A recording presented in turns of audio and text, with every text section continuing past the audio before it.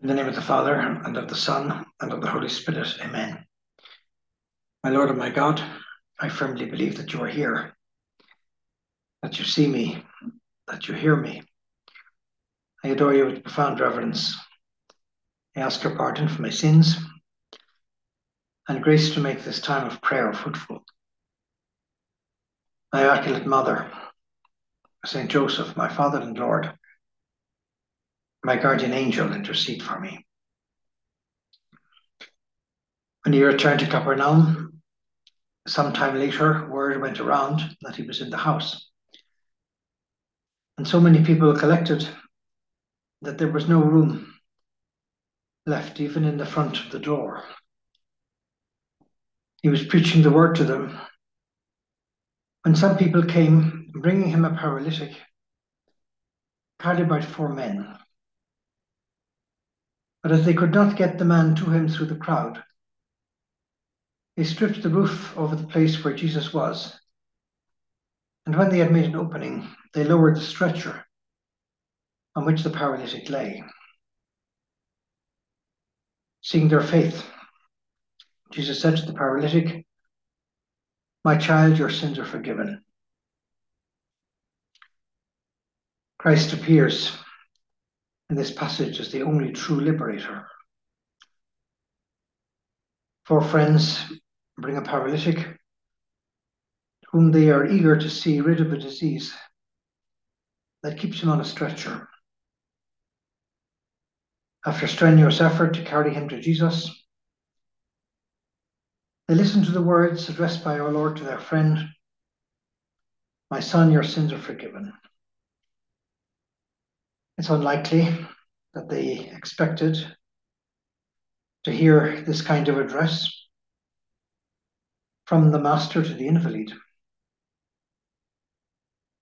But Christ lets us see that the worst of all oppressions, the most tragic of all slaveries from which man can suffer, is sin. It's not just one evil among the many other evils that afflict creatures, but the gravest. The only thing that is evil in absolute terms. The men carrying the paralytic understand that Jesus has given their incapacitated friend the greatest good, freedom from his own sins. And we can't forget what a great contribution to the common good that it is to do everything possible to exile sin from the world. On many occasions, the greatest favor, the greatest good we can do to a friend, to a brother, to parents, to children, is to help them see the beauty of divine mercy in the sacrament of penance. It's a good for the family, for the church, for the whole of humanity. Even though here on earth, very few know about it. Christ frees from sin with his divine power. Who can forgive sins except God, we're told.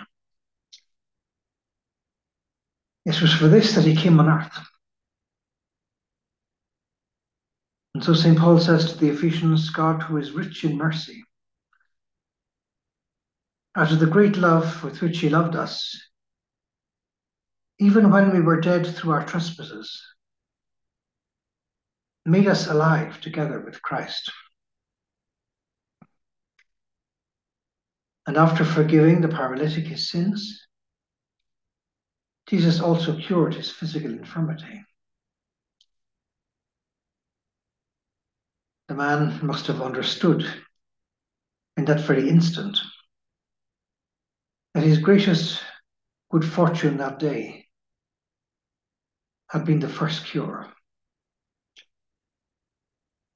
to have felt his soul pierced through and through by divine mercy, and to be able to look at Jesus with a clean heart. The paralytic was cleaned, was healed, body and soul. And his friends are an example for us of how we should help others, through our friendship mainly, cooperating in apostolic initiatives, and fostering the good of society with all the means at our disposal, working for the common good, for a decent life and culture,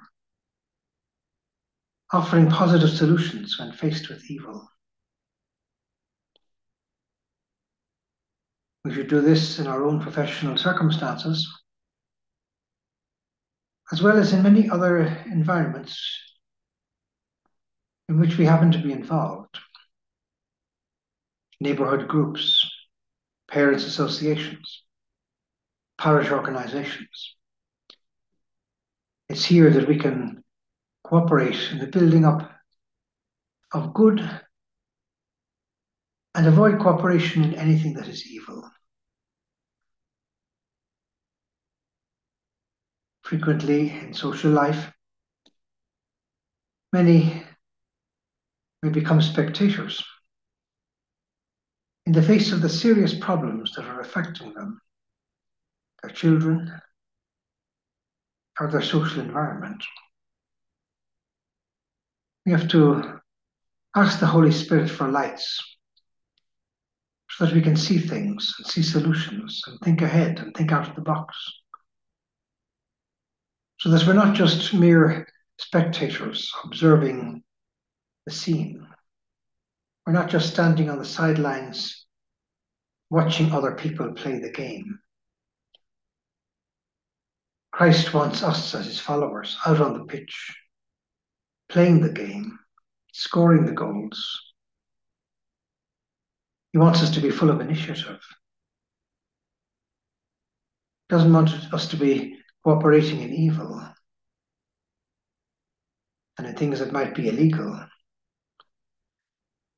Business dealings under the table, prescribing contraceptives, or performing abortions, or assisting at such operations, or selling things in our pharmacy that should not be sold, or teaching children wrong things in classrooms that are not morally upright. We have to try and think of all sorts of solutions and create an environment in our profession whereby those who come after us can find it easier to lead a good professional life.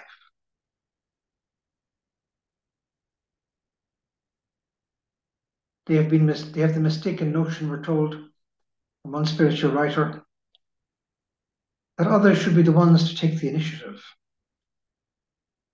to stop evil and to do good. They content themselves with sterile complaint.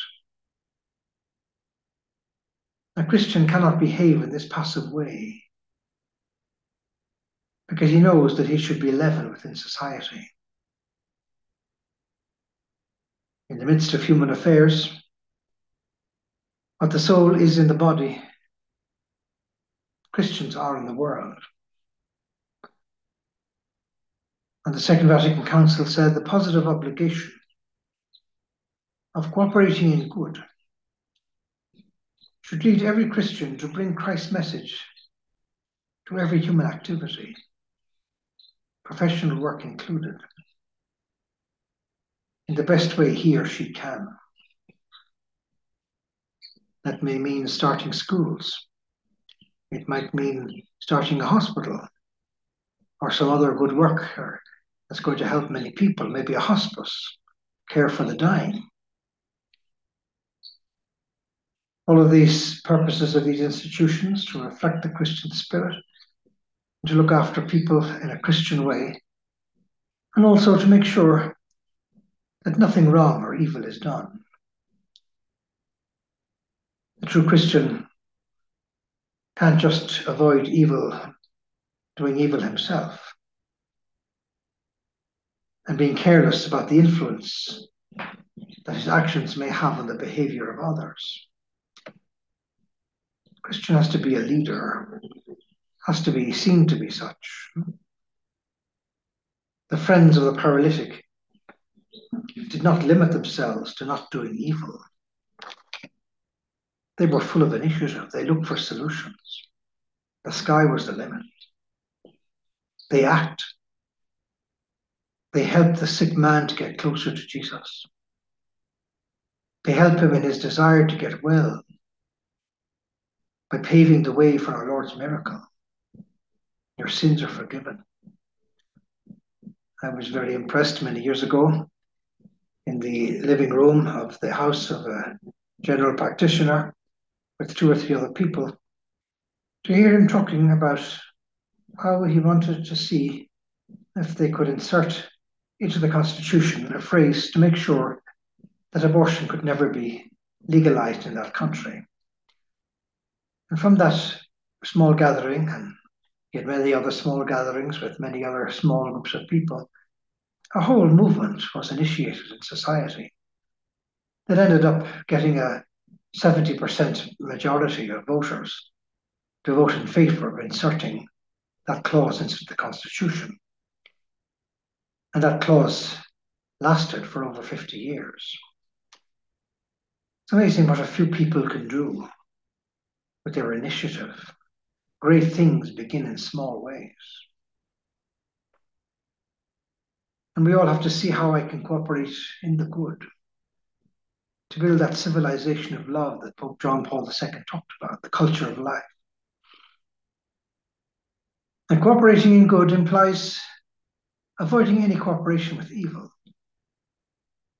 not only in important decisions, but also in the small ways that easily lie to hand. Not wasting money, even only small amounts, on magazines, or newspapers, or books, or shows, or entertainment, which because of their sectarian, anti-Christian, or immoral character, damage the soul. Buying one's newspaper at a particular newsstand, even if it means a longer walk, rather than from one where publications are sold attacking the church or Christian morals, or avoiding a pharmacy selling contraceptives, or not buying a certain product, possibly very good, which is advertised on an immoral and anti-Catholic program on the radio or TV. And our action will be even more effective if we suggest a similar line of conduct to our friends. If lukewarm Christians were to stop buying certain magazines, publications, newspapers, many of these would not survive. It's regrettable that on many occasions, much of the immense damage caused is being subsidized by Christians, who at the same time may often be complaining about society's moral ruin. It's also very good to point out to people in Christian countries or formerly Christian countries how the Christian environment was brought about by many dedicated people in schools, in hospitals, influencing governments, Christians living out their Christian vocation to the full. The Christian has to cooperate in the common good by seeking and offering positive solutions to the perennial problems. He or she can't limit himself or herself to simply not voting for a party or a program which attacks Christian family values or is against freedom in teaching or favors legislation directed against life from its conception. For some people, it means if they have the capacity, They should go forward to be active in public life, to make a splash, to leave a mark, doing what they can. Many years ago in a country, they were drafting a new constitution, and 35 members, prominent members of each profession were selected. And one particular person, to draft that constitution, one particular person, his name ended with a V, and he was going to be the last then to vote, and there were an uneven number of votes, so that if there was a problem, the uneven number would carry the vote. And these people were debating what concept to put into the Constitution. And some people supported the idea of having the greatest good for the greatest majority, which sounds very good. It sounds democratic. But the problem with that is what happens to the minorities. And so this person with a deep Christian formation was very aware of this, and was also aware that the one Muslim representative of the Muslim minority in that country had voted in favor of the greatest good for the greatest majority. And so this person said to this Muslim, with great respect, Your Honor, if we have the greatest good for the greatest majority, and the Catholic majority in this country decide to kill all the Muslims, well then constitutionally that would be correct. And so when that was pointed out, immediately the Honourable Muslim changed his opinion to the idea of the common good. The common good, which means the defense of the well-being of each individual person in society, no matter who they are or where they're from. And so there may be all sorts of opportunities that crop up that we have of doing good, of sowing the mustard seeds, which can be for the benefit of many people in society on the long term. And so we need to conduct a constant, deep doctrinal apostolate, free from false prudence, and not be afraid of going against the mainstream in issues that are vital for society itself, and upon which there is often complete disorientation, or else a partial truth that often causes more confusion. A student told me recently how in the class he was attending, the lady professor was talking about capital punishment and how we all have to be against capital punishment and do what we can to remove it. And so he put up his hand and he asked the teacher, well, Miss, are you pro-life or pro-choice? And she said, oh, I'm pro-choice, of course. And he pointed out the incongruity of being against capital punishment, but yet being pro-choice. Sometimes the opportunities we have to correct people's thinking can be at arm's length. And so this amicable apostolate doctrine, showing affection for everyone, spreading the teaching of Christ as widely as possible, and making use of every opportunity, discussions with friends, conversations, journeys with clients. This can be the leaven that ferments society. If we bring this to our prayer, will we see how the Holy Spirit will place words on our lips or helps us to see opportunities or possibilities that we can maximize to have that Christian influence. The work of re-Christianization is similar to the one undertaken by the early Christians and makes use of the same means. Good example in private and public life: prayer, friendship, nobility, personal prestige, sharing other people's concerns, showing an authentic desire for their happiness, along with the conviction that there is no peace for the individual, for the family, or society that is distant from God. The first Christians found a social environment very distant from the doctrine that they had so much at heart. But our Lord has told us that we have to launch out into the deep, to plant the mustard seeds, which can grow into great trees, where the birds of the air can come and make nests in their branches. Even though they oppose the customs that seem to be against every aspect of human dignity, they didn't waste their best energies in complaining about and denouncing evil.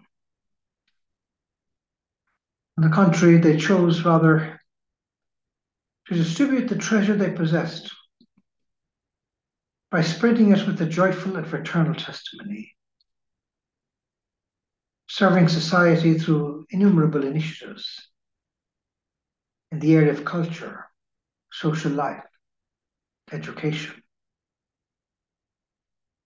St. Josemaria liked to say we have to drown evil in an abundance of good. Very often, when we're faced with problems, that can be a good idea to think of. How can I drown the evil in an abundance of good? Instead of focusing on the evil, focus on the good that we have to do. They could have spent their lives observing everything that was out of keeping with an upright life. But if they did that, they might never have given the true solution to the world at large. And so the truth is like a mustard seed, but it contains a marvelous power. You don't have to be very clever to see evil, but a deep Christian spirit is required to discover the presence of God in all circumstances. And so we need to keep our eyes open to good, like the true friends of that paralytic. And Paul talks precisely about that to the Romans, to conquer evil with an abundance of good. And so on many occasions, the Christian's task will be to point out whatever is positive, since things well done encourage us to be better and bring us closer to God. We need to be quick to notice the virtues of those around us, a friend's generosity, the industriousness of one of our colleagues, our neighbour's readiness to help, our professor's patience. And if at times we can't praise, well, let us hold our tongues. Sometimes we do a great good by just being silent. Or we may be able to be of assistance with a kind correction and our prayer.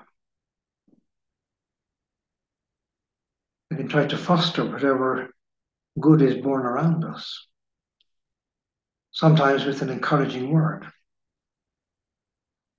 At others, with our help given in time and money.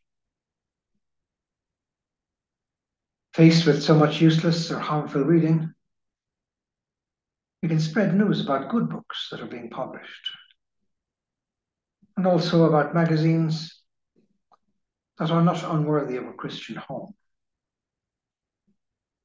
We could write a brief letter expressing our praise and thanks for a good show, or a sound article, or a good letter in the newspaper. This takes little effort and is always fruitful.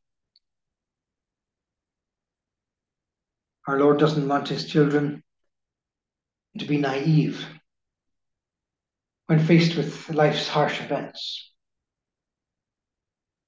but he asks them never to be bitter or resentful. God wants us to see whatever is good in people and social events. He doesn't want us to spend the best years of our life denouncing or complaining, but rather giving generously from the treasure of our faith. A man told me once how a friend of his had died the previous week at the age of 42 from a heart attack, and said that this friend, was always complaining, always grumbling. And he said, one thing I learned from his death was not to spend my last breath grumbling. It's very good if we can be remembered as somebody who always had something positive to say, who lifted up the tone of a conversation, who encouraged others in the good they were doing. And so, from giving generously from the treasure of our faith, we can help to transform people in society and help them not to forget either what's good is attractive, and that it always engenders much more happiness than lukewarm does. A large family, for example, with its many demands and sacrifices, always brings about more happiness than another family which, out of pure selfishness, sought its well-being in a little bit more of material comfort. The joy that other people sense is also a way of cooperating in the good. At times, it is the most fruitful one. Our Lord has called us to share in his mission, to intervene in the lives of others, so that they learn to be happy on earth and to reach heaven for which they have been created. We've received a command to extend his kingdom, a kingdom of truth and life, a kingdom of holiness and grace, a kingdom of justice, love, and peace, as we're told in the preface of Christ the King. We are meant to be Christ's, says St. Josemaria, who pass near those who live in the world. And from him, we have to learn how we have to serve and help everyone in the very fabric of society. We need no other title than that of our Christian vocation in order to spend our lives in the service of others. The Second Vatican Council says the laity derive the right and duty to the apostolate from their union with Christ the head, incorporated into Christ's mystical body through baptism, and strengthened by the power of the Holy Spirit through confirmation. They are assigned to the apostolate by the Lord himself. Our charge and mission come from Christ. We have the right to intervene in the lives of others because the life of Christ is shared by all. And if one member falls ill or becomes weak or perhaps dies, the whole body is affected. Christ suffers, and so also do the healthy members of his mystical body, since all men are one in Christ, said St. Augustine. All of us, so different from one another, are united in Christ, and charity then becomes part of life. The right to influence other people's lives becomes a joyful duty for every Christian without exception, no matter how unusual his personal circumstances. St. Josemaria in the Fort, number 902, said, Jesus doesn't ask our permission to complicate our lives. He just enters them, and that's that. And we who want to be disciples, his disciples, should do the same with those who travel along our way. We should make use of the occasions that arise, as well as creating others ourselves, so as to draw souls close to God. We might suggest a good book for them to read, or give them some advice, or talk clearly to them about the need to go to confession, or perhaps serve them in some other way. Our Lady went with haste to help her cousin. She teaches us always to seek to cooperate in the good, so that Jesus, her Son, through his grace, may continue to work miracles on earth for the good of all men and women. I thank you, my God, for the good resolutions, affections, and inspirations that you have communicated to me during this meditation. I ask your help to put them into practice. My Immaculate Mother, Saint Joseph, my Father and Lord, my guardian angel, intercede for me. In the name of the Father, and of the Son, and of the Holy Spirit. Amen.